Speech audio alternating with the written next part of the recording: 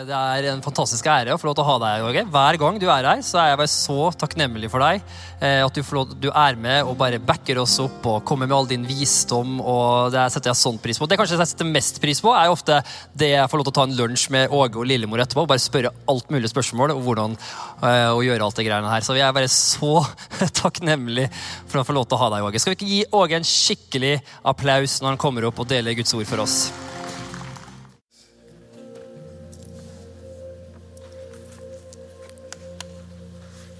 Så fint. Herlig å være her. Veldig herlig. Vi skal straks begynne å dele ordet, men først må jeg si det at den som vi først og fremst veldig takknemlig for her. Det Jesus Kristus. Han sa der hvor 2 eller 3 sammen i mitt navn, der jeg midt iblant dem. Så når Jesus på møte her, jeg bare håper jeg klar over det. Han her. Selvsagt han her i form av den hellige ånd, men han her. Det går an å få røre ved han og kjenne hans kraft virker i dag. En annen person som jeg har lyst til å nevne, det Lillemor. Lillemor på møte, vet du. Og så en del.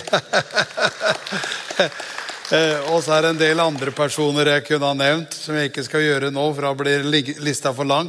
Men det flotte det, vet du, at Gud god. Du klar over det? Vi skal snakke litt om Guds godhet i dag, men Gud god. Så han visste, vet du, at jeg trengte en dame som Lillemor. Og det gjorde at da jeg den sommeren i 1969 opplevde at en kar som introduserte meg til dåpen med den hellige ånd.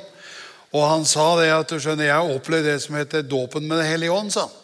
Så når jeg kom til Halden da, hvor Lillemor var, det visste jo ikke jeg, men da jeg kom dit så var jeg veldig gira på å treffe pinsevenner, fordi han hadde sagt at det som pinsevenner kaller for åndens dåp, sa han. Og det gjorde at jeg var opptatt av å møte pinsevenner, og jeg var veldig opptatt av å komme i den menigheten som jeg hadde hørt om. Men så det sånn at Lillemor så god, eller Gud så god, at første person jeg møter i Halden Lillemor.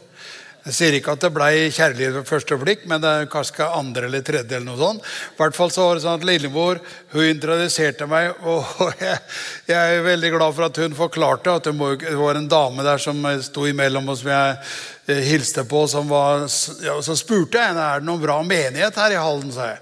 Ja, du kan gå til baptistkirken, sa hun.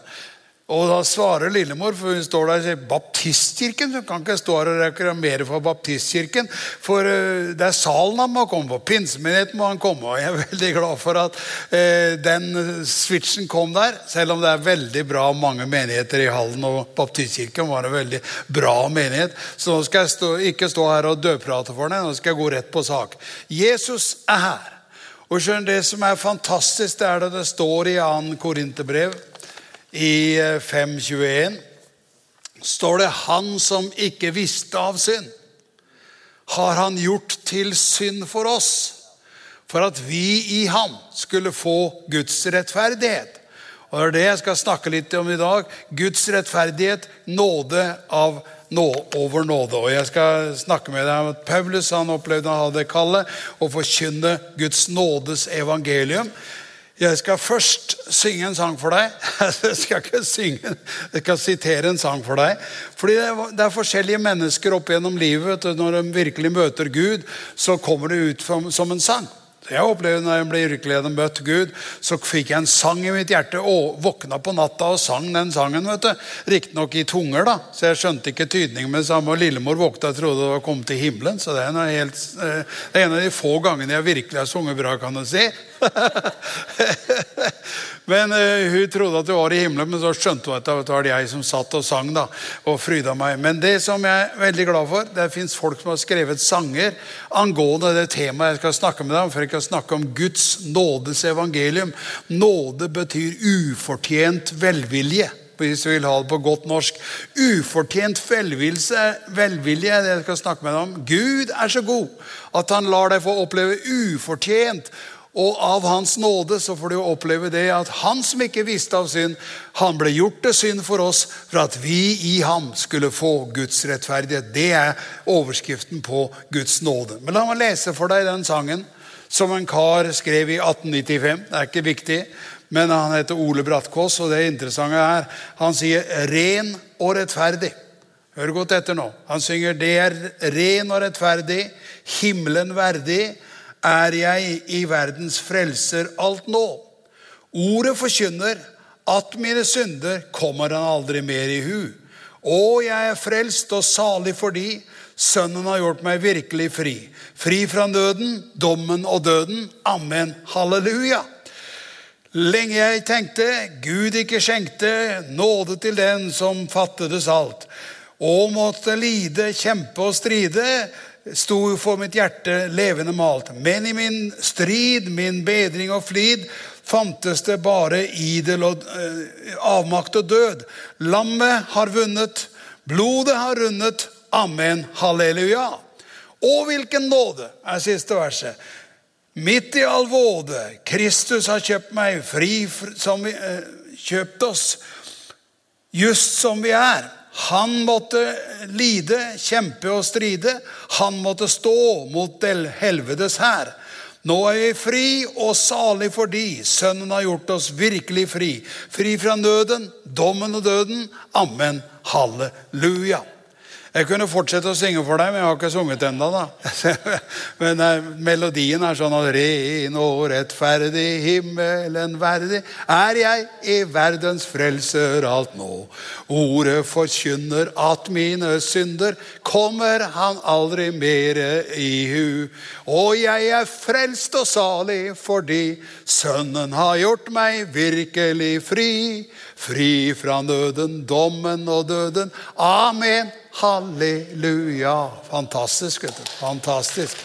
Helt vidunderlig. Jeg skal foreløpig legge igjen sangboka. Jeg skal åpne Bibelen, for det den vi virkelig gleder oss over å preke ut fra. Så vi skal gå opp i dette budskapet om Guds nåde.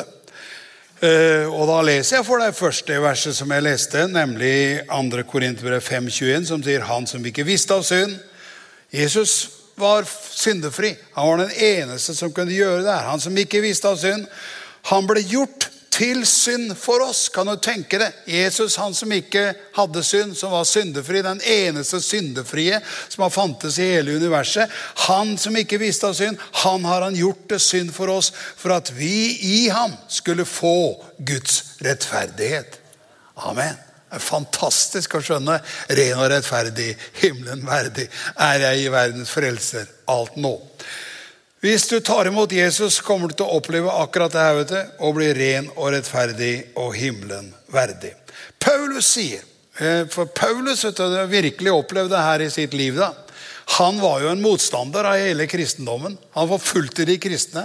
Han var på vei fra Jerusalem til Damaskus for å kaste i fengsel de som tilhørte veien. Så han var veldig motstander av det hele. Du kan starte der, vet du, at du en motstander. Det ikke alltid du vokser opp et kristent hjem, som jeg gjorde. Det at du kan hende du virkelig antikristelig i din holdning. En tror jeg ikke mange her som det gjelder da. Men jeg sier det, at flotte at Paulus som var en motstander av det hele, han møter Jesus på veien fra Jerusalem til Damaskus for å forfølge de kristne. Så blir han blendet av Jesus. Rett og slett, Jesus skyter han rett ned. Paulus har en så hard nøtt at han fant ut, han tar jeg selv. Halleluja. Jesus fant ut at jeg tar han på direkten. Så vanligvis var det sånn at de var vittner om Jesus som var nede på jorda. Men det fine det at Jesus selv av og til taler fra himmelen, vet du. Og det gjør han inn i vårt liv også. Men det flotte det at han kommer ned når Paulus på vei fra Jerusalem til Damaskus og blender Paulus, så Paulus blir til å begynne med blind, vet du. Ikke at han har blitt syk, men han har blitt blind. Han ble så blendet av Jesus at han hadde mistet synet. Så de måtte hjelpe han inn i byen og leie han inn i byen og så gjøre det sånn. Men så Jesus presenterte seg og sa, jeg Jesus, han som du forfølger. Ganske interessant, for at det står ikke at han forfulgte de kristne. Der står det, han sier han som du forfølger. Så han sier en forfølgelse av de kristne vil være en forfølgelse mot meg. For Jesus ett med sitt legeme. Så når du forfølger de kristne, forfølger du egentlig Jesus. Så han sa, jeg Jesus, han som du forfølger, sier han. Det vil bli hardt for deg, sier han. og stampe mot brodden. Og det blir begynnelsen på at Paulus han blir frelst, og han blir en ny skapning, og han går ut, og han har skrevet halvparten av Nytestamentet, så jeg veldig begeistret for Paulus i samband med alt det andre som står i Bibelen selvsagt. Vi tror på barnslig på hele Bibelen fra første Mosebok til åpenbaringen, men Paulus har ofte noen gullkorn som er viktig å få tak på, og vi skal se på noen av dem blant annet. Men jeg har ikke kommet så langt enda. Driver og varmer opp. Hvis du lurer på hva det med Nåde, ja, det er egentlig liksom innledning før du begynner å preke på alvor. Ok? Greit? Ja, det er fint. Jeg kan ikke bare dure over deg uten at du er med. Det er viktig at du er med på notene, vet du. Så flott er det at Paulus han sier, i Apostlenes gjerninger, står det i kapittel 24, i Apostlenes gjerninger 20-24 så står det sånn: men for meg, sier Paulus, er liv eller død ikke verdt å snakke om. For det var nemlig snakk om at Paulus han var da i en situasjon som en gammel predikant, så var han virkelig utsatt for mye motstand. Men han sier, for meg er ikke liv eller død verdt å snakke om. For de snakket om nemlig at hvordan han skulle dø. Så står det, bare jeg kan fullføre løpet, sier han. Og den tjenesten jeg fikk av Herren Jesus, og vitne om evangeliet om Guds nåde. Halleluja. Hvis du lurer på hva kallet vårt er, vet du, når vi er blitt frelst, og når vi til og med er blitt predikanter, så er det her noe av melodien. Det er det at vi skal vitne om Guds nådes evangelium. Derfor skal jeg snakke med deg i dag om Guds nådes evangelium. Guds nådes evangelium betyr det evangeliet som forkynner deg at ufortjent og av bare nåde kan du bli frelst. Du kan få oppleve alt det andre også. Vi skal hilse litt på Paulus etter hvert her. Han skal få lov å vitne litt etter hvert som vi kommer til han. At han forteller ikke bare om sin frelse, han forteller om sitt liv som kristen, hvordan det er basert på nåden. Amen. Så nå skal vi snart begynne på en nådepreken her. Det som nemlig er saken, hvis du blir med til, jeg viste deg først Apostlenes gjerninger 20-24, at for å forkynne Guds nådes evangelium. Nå skal vi gå inn i teksten og se litt på.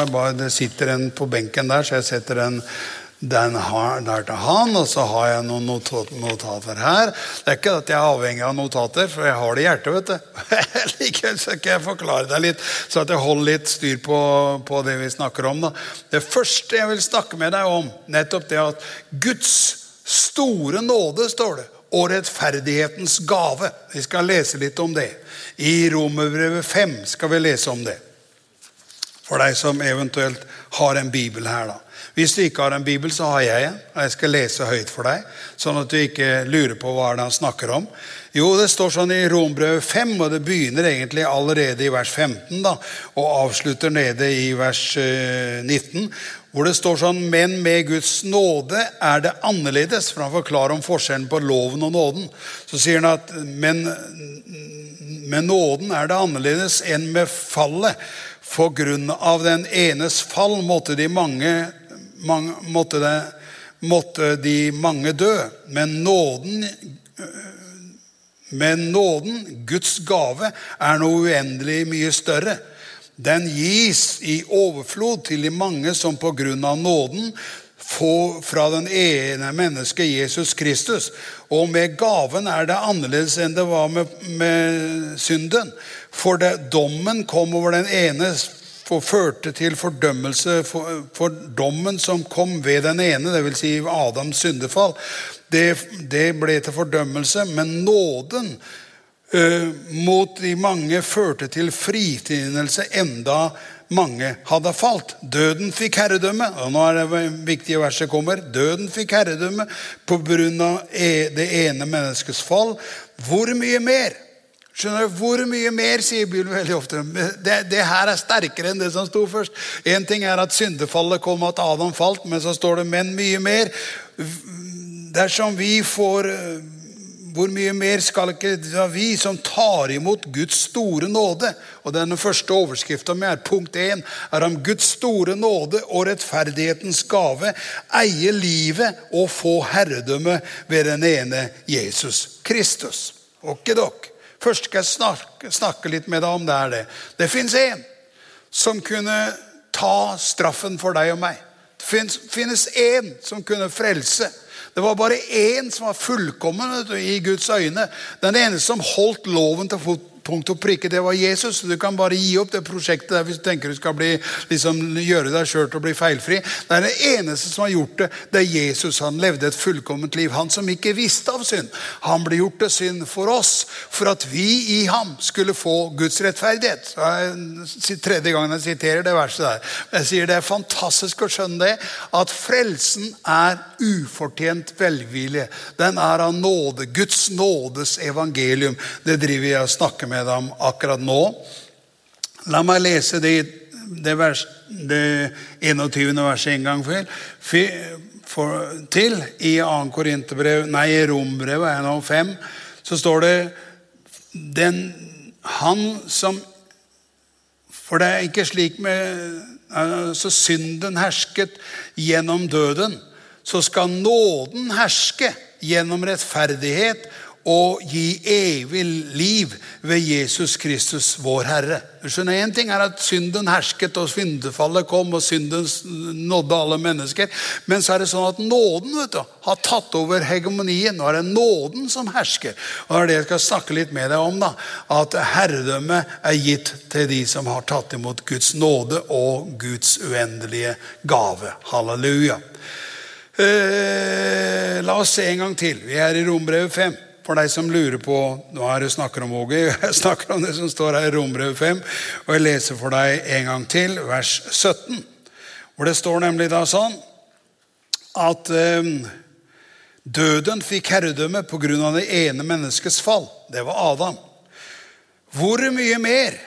Det var der jeg var. Hvor mye mer? Dette er enda sterkere enn syndefallet. Det er sånn at hvor mye mer skal da ikke de som tar imot Guds store nåde og rettferdighetens gave, eie livet og få herredømme ved den ene Jesus Kristus? Så jeg driver fortsatt og gnager litt på det. Det er første punktet. Jeg vil vi skal skjønne at en var villig til å frelse oss. En kunne sette oss fri. En skapte syndefallet, det var Adam. En skapte frelsen, det var Jesus. Jesus, halleluja. Det er så mye bedre og så mye rikere å skjønne at dette er mye sterkere, det som skjedde gjennom Jesus. Mange tenker at syndefallet var en katastrofe. Ja, det gjorde at mye ungt kom inn i verden, og ved synd kom sykdom og død og alt det der. Men det flotte er at Jesus kom med frelse, både fra synden, og han skapte frelse fra sykdom og plager, og det er vidunderlig at du kan bli helbredet her i det møtet her, på grunn av at Jesus, han ikke bare tok straffen på seg, han tok synden på seg, han tok sykdommen på seg, han bar alle våre sykdommer. Det gjør at han var den som bar hele byrden. Straffen lå på han. Jeg husker en opplevelse som en kar hadde, for det er mange opplevelser langs veien, vet du. Så var det sånn at han satt på toget og snakket med en som var troende da, og som de var troende begge to egentlig, så det kunne være en sånn samtale mellom deg og en annen. Så sitter han, og han er syk, vet du. Han ene som prater med han der, og så er det sånn, han var veldig syk da. Og så sier han med en, det kan vel hende det er en straff fra Gud, sa han. En sykdom er kanskje en straff fra Gud. Så svarer han andre, gå herlig, noen som har skjønt evangeliet. Det stemmer ikke, sa han, for straffen lå på han, sa han. For at vi skulle ha fred. Ved hans sår har vi fått legedom. Det er viktig å skjønne, vet du, at hvis du har noen sykdom av noe slag, så er ikke Gud involvert i det. Han driver ikke med å gjøre folk syke, han driver og gjør folk friske. Jeg sier ikke at ikke kristne kan ha noen plager, hvis sier jeg det. Det er nettopp derfor det er aktuelt, vet du, at straffen lå på han, for at vi skulle ha fred. Ved hans sår er vi blitt helbredet. Fantastisk. Så det hører med i frelsespakka her, vet du, at frelse er viktigst, men så er det sånn at når du tar imot Guds nåde, så blir du også helbredet for dine sykdommer. Det hører med i pakka. Jeg vet ikke om du husker, eller jeg vet at du ikke husker, for jeg vet ikke hva jeg skal si. Du skjønner, Jesus var jo her på jorda i 33 år. Og underveis i en av de møtene han hadde, så var det sånn i Markus 2 så står det beskrevet en hendelse hvor det en mann som kommer og blir brakt til møte. Og det var nemlig sånn at det var ikke mulig å komme inn, vet du. Alle var inne og skulle høre på Jesus, for han stod og underviste i synagogen da. Og de kom ikke inn fordi det var fullt overalt. Og derfor så var han egentlig i Peters hus da, og det de gjør, de river høl i taket, vet du. De finner ut den eneste måten de kan bringe denne syke mannen, for han var syk, og de bar ham på en båre, og eneste måten de kunne få han hjulpet, eller bringe han til Jesus, det var å fire han ned gjennom taket. Så her det jeg skal få tak på, at mens han seiler ned fra taket, gjennom det hullet som de har laget, for det revet hull i taket, og laget svært åpning for den lamme mannen ble brakt ned da. Så det sånn at Jesus først, vet du, ville åpne døra for det som skulle skje. Så mens mannen på vei ned, han på vei gjennom taket. Vet ikke om det noen som kom gjennom taket til møtet her i dag, men det behøver du ikke. Det solid tak her, så det ville vært veldig dumt av deg å komme via taket. Det dører å komme inn hit. Men han kom ikke inn, vet du, på grunn av folketrengselen, så kom de ikke inn. Og derfor så lagde de et hull i taket, og fire av den mannen var 4 mann som bar den mannen, og de firte han ned da, fra 4 hjørner av denne senga han lå på.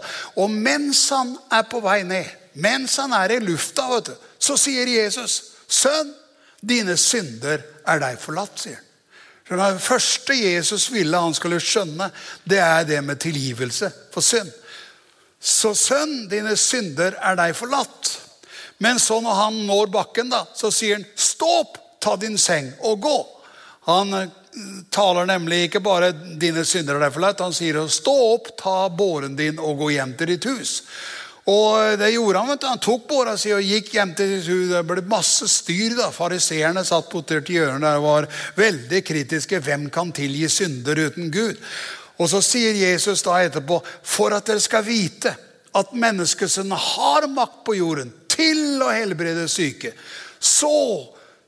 og at han har makt til å tilgi synder, men også helbrede, så sa jeg til den veiprunden: «Stå opp, ta båren din og gå hjem». Skjønner, Jesus har både frelse og helse i sin pakke. Det 2 under som mulig når du kommer på et møte, pluss hva som helst ellers. Men det flotte at det finnes frelse først og fremst. Øverst i bunken dine synder forlatt. Neste i bunken «Stå opp, ta båren din og gå hjem til ditt hus». Nå det ingen som kom hit på båre, men det fine at hvis du kom hit med sykdommer og plager, så jeg veldig glad for å ha et evangelium som både innebærer frelse og helse.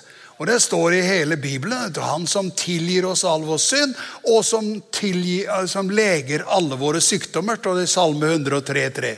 Så det her litt mer sånn fill inn som vi driver med nå, men jeg sier det. Det flotte at Jesus, hans nåde ufortjente velsignelse det, at hans herredømme gis til dem som tar imot rettferdighetens gave. Det tredje jeg vil snakke med deg om, det det. Ikke bare det sånn at han tilgir all synd. Det ikke bare sånn at han vil helbrede all din sykdom. Det flotte det at nå vi kommet på andre siden av korset. Og det ikke bare sånn at det litt nåde. Det ikke sånn at det litt nåde for en eller annen som har dummet seg ut, eller som har problemer. Nei, du skjønner det Bibelen sier da, og jeg skal lese det for deg, i Rombrevet 5. Og i vers 20-21, lenger ned i samme kapitlet da, i Rombrevet 5 så står det sånn, i vers 20 og 21 så står det: «For loven kom, for at fallet skulle bli stort. Men der synden ble stor, ble nåden enda større». Så nåden det jeg snakker om. Jeg snakker om ufortjent velvilje. Se vers 21. «For slik som synden hersket gjennom døden, skal nåden herske gjennom rettferdigheten og gi evig liv ved Jesus Kristus vår Herre». Min engelske kommentar wow. Jeg har å si om det. Han som ikke visste at synd ble gjort til synd for oss, for at vi skulle få rettferdighet i ham. Men her står det at nå hersker nåden. Liksom synden hersket ved døden, så skal nåden herske, vet du. Det ikke alle kristne som har fått tak over, vet du, at nå hersker nåden. Nåden ruler, kan du si. Grace rules, for å si det på engelsk. Nåden hersker. Det finns noe med hersken som gjør at den har overtaket. Det nåden som større enn syndefallet. Nåden større, vet du. Halleluja. Halleluja. Unnskyld farten her. Men jeg driver jo bare og preker litt. Og at jeg ikke skal bli tørr, så skal jeg ta med litt vann nå. Jeg liker ikke tørre predikanter, vet du, så det viktig at jeg blir litt våt selv, om jeg så må drikke det. Men vi har jo levende vann å drikke, så det herlig. Jeg har fått 2 glass her oppe. Det egentlig glasset ditt? En av dem, eller? Nei. Jeg kommer til å drikke opp alt sånt. Det som fantastisk at vi har fått nåde over nåde. Derfor står det 2 glass her, vet du. For nåde i 2 doser. Vi har nåde, men så har vi nåde over nåde. Og det det. Av hans fylde har vi alle fått, og det nåde over nåde. Det står at sønnen kom med nåde og sannhet, full av nåde og sannhet. Men så står det at av hans fylde har vi alle fått. Nå siterer jeg Johannes 1, men der står det at av hans fylde har vi alle fått. Det nåde over nåde. Det noe med det å bli fylt ut av Jesus, som gjør at du kan bli fylt av hans nåde og kjenne du får nåde over nåde. Som en venn av meg sa, nåden står i kø. En nåde, og så det en nåde til. Du skjønner, frelsen av nåde, men så det også sånn du kan bli fylt av den samme nåden og bli fylt med Hellige ånd og kjenne det at det tar av skikkelig i ditt liv. La meg prøve å si noe litt om det. Vet, jeg glad for å fortelle deg litt av mine egne erfaringer.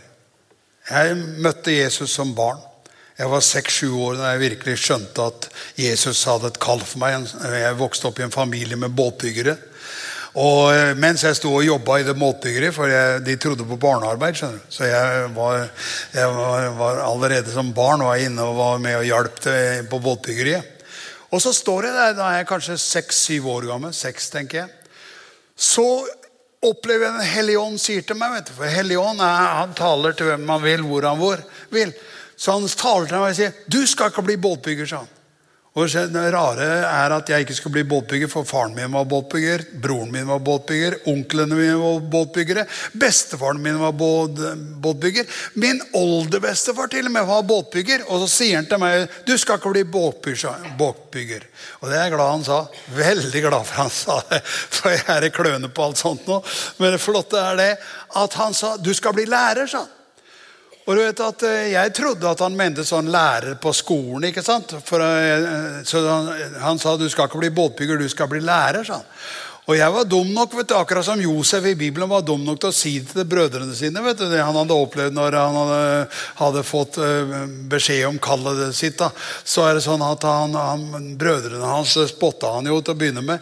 Men det var sånn at noen i det båtbyggeriet, de ble virkelig støtt over det at jeg sa at jeg skal ikke bli båtbygger. Det var ikke det. Generelt var det ikke sånn. Faren min var jo der, han var veldig glad. Han sa, det flott, sa han, kjempefond, bli lærer. Men jeg skjønner, en av de som jobbet der på båtbyggeriet, han ble sint på meg, vet du, du forakter farsarven din, sa han. Du forakter å være båtbygger. Nei, jeg gjør ikke det, så jeg bare sa det en Hellige ånd sa til meg. Han sa, du skal ikke bli båtbygger, du skal bli lærer. Så jeg visste ikke da, vet du, at han egentlig mente bibellærer da, forkynne Guds ord.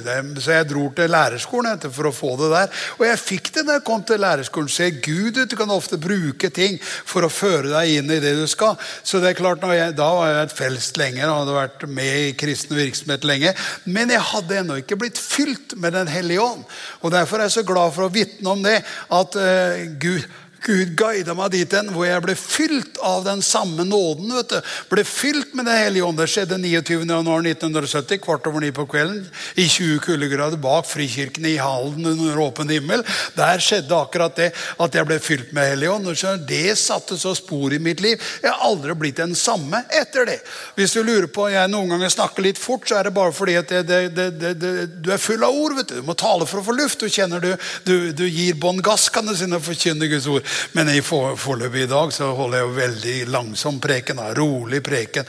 Men jeg sier det fantastisk å bli så fylt av det, at du kjenner ånden I ditt indre driver deg. Det står Elihu I Jobbs bok.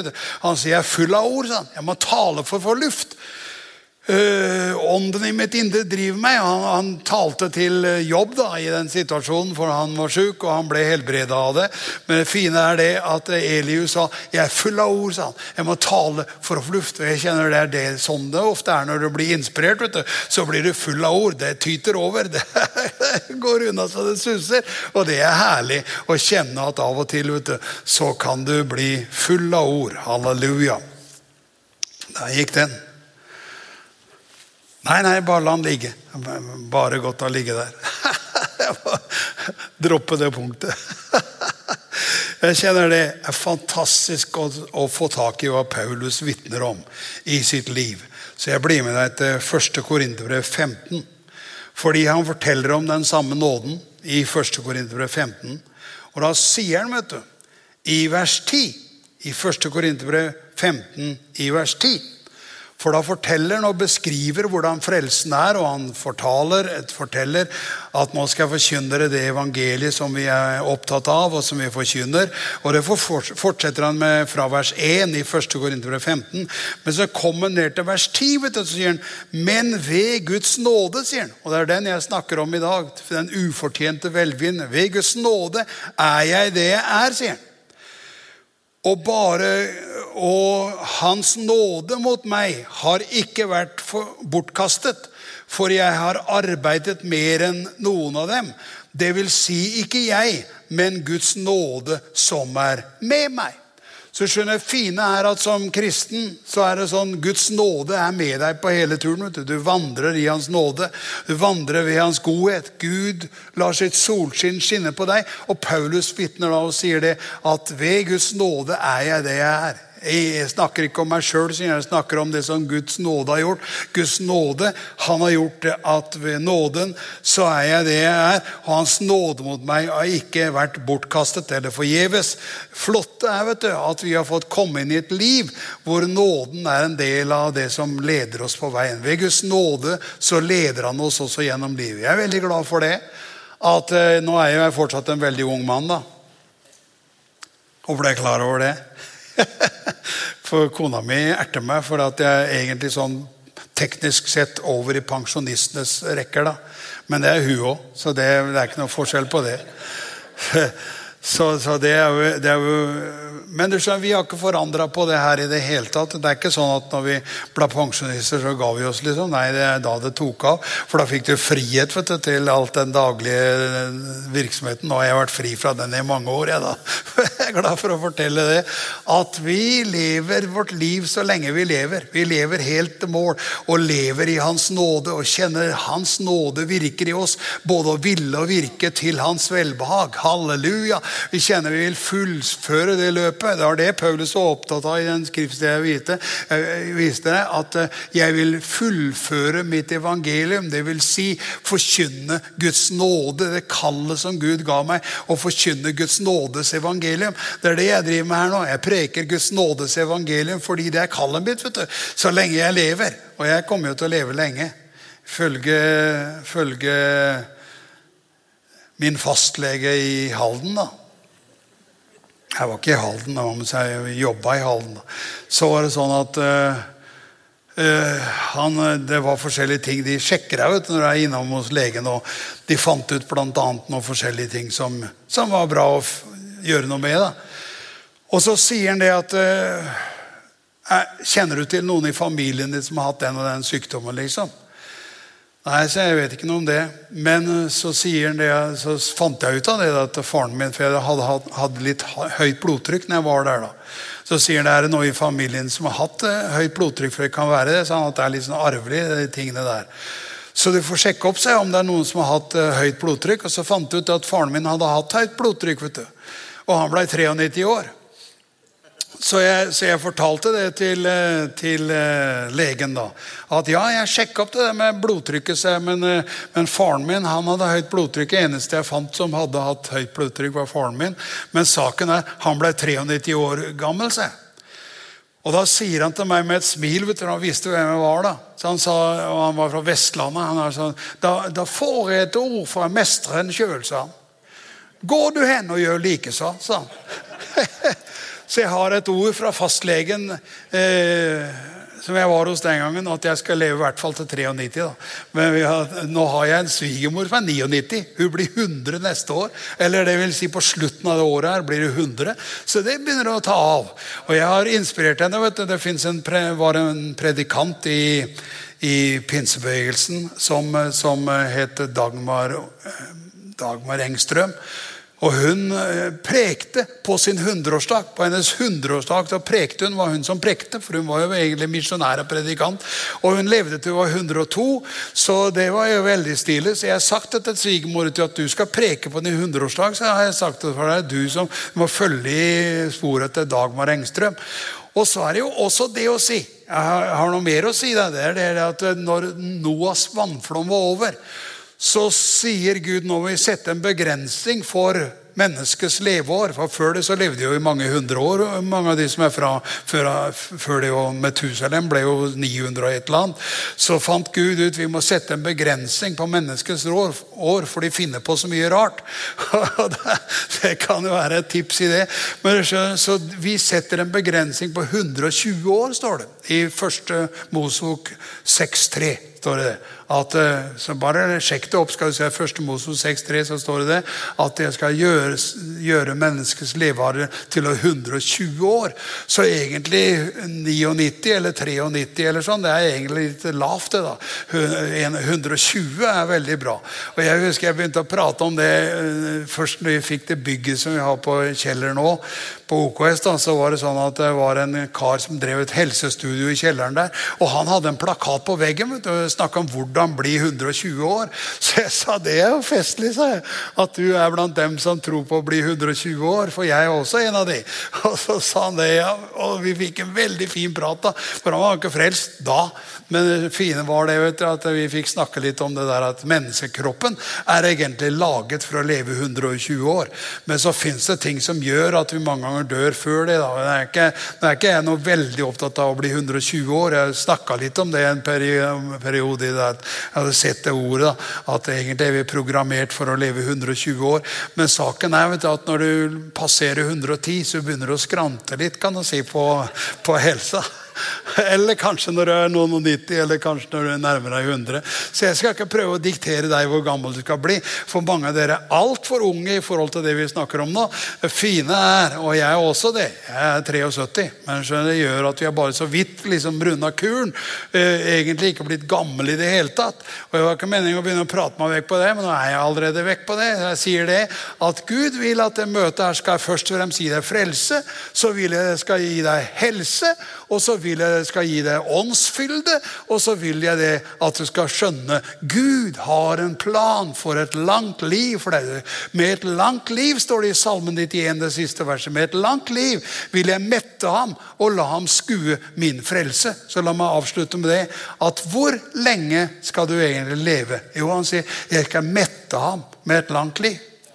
Så du vet, når du mett? Ja, det forskjellig, vet du. Noen blir mett veldig fort når de spiser litt mye og litt for fort.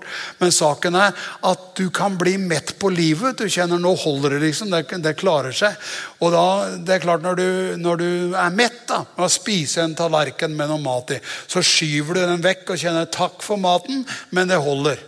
Og så noe med det, Kenneth Hagen sa det, at jeg lever så lenge jeg sulten på livet, sa han. Og så avsluttet han da han var 86 år, 87 år, for de fleste sa liksom mennesker lever 70 år og med egen styrke 80 år.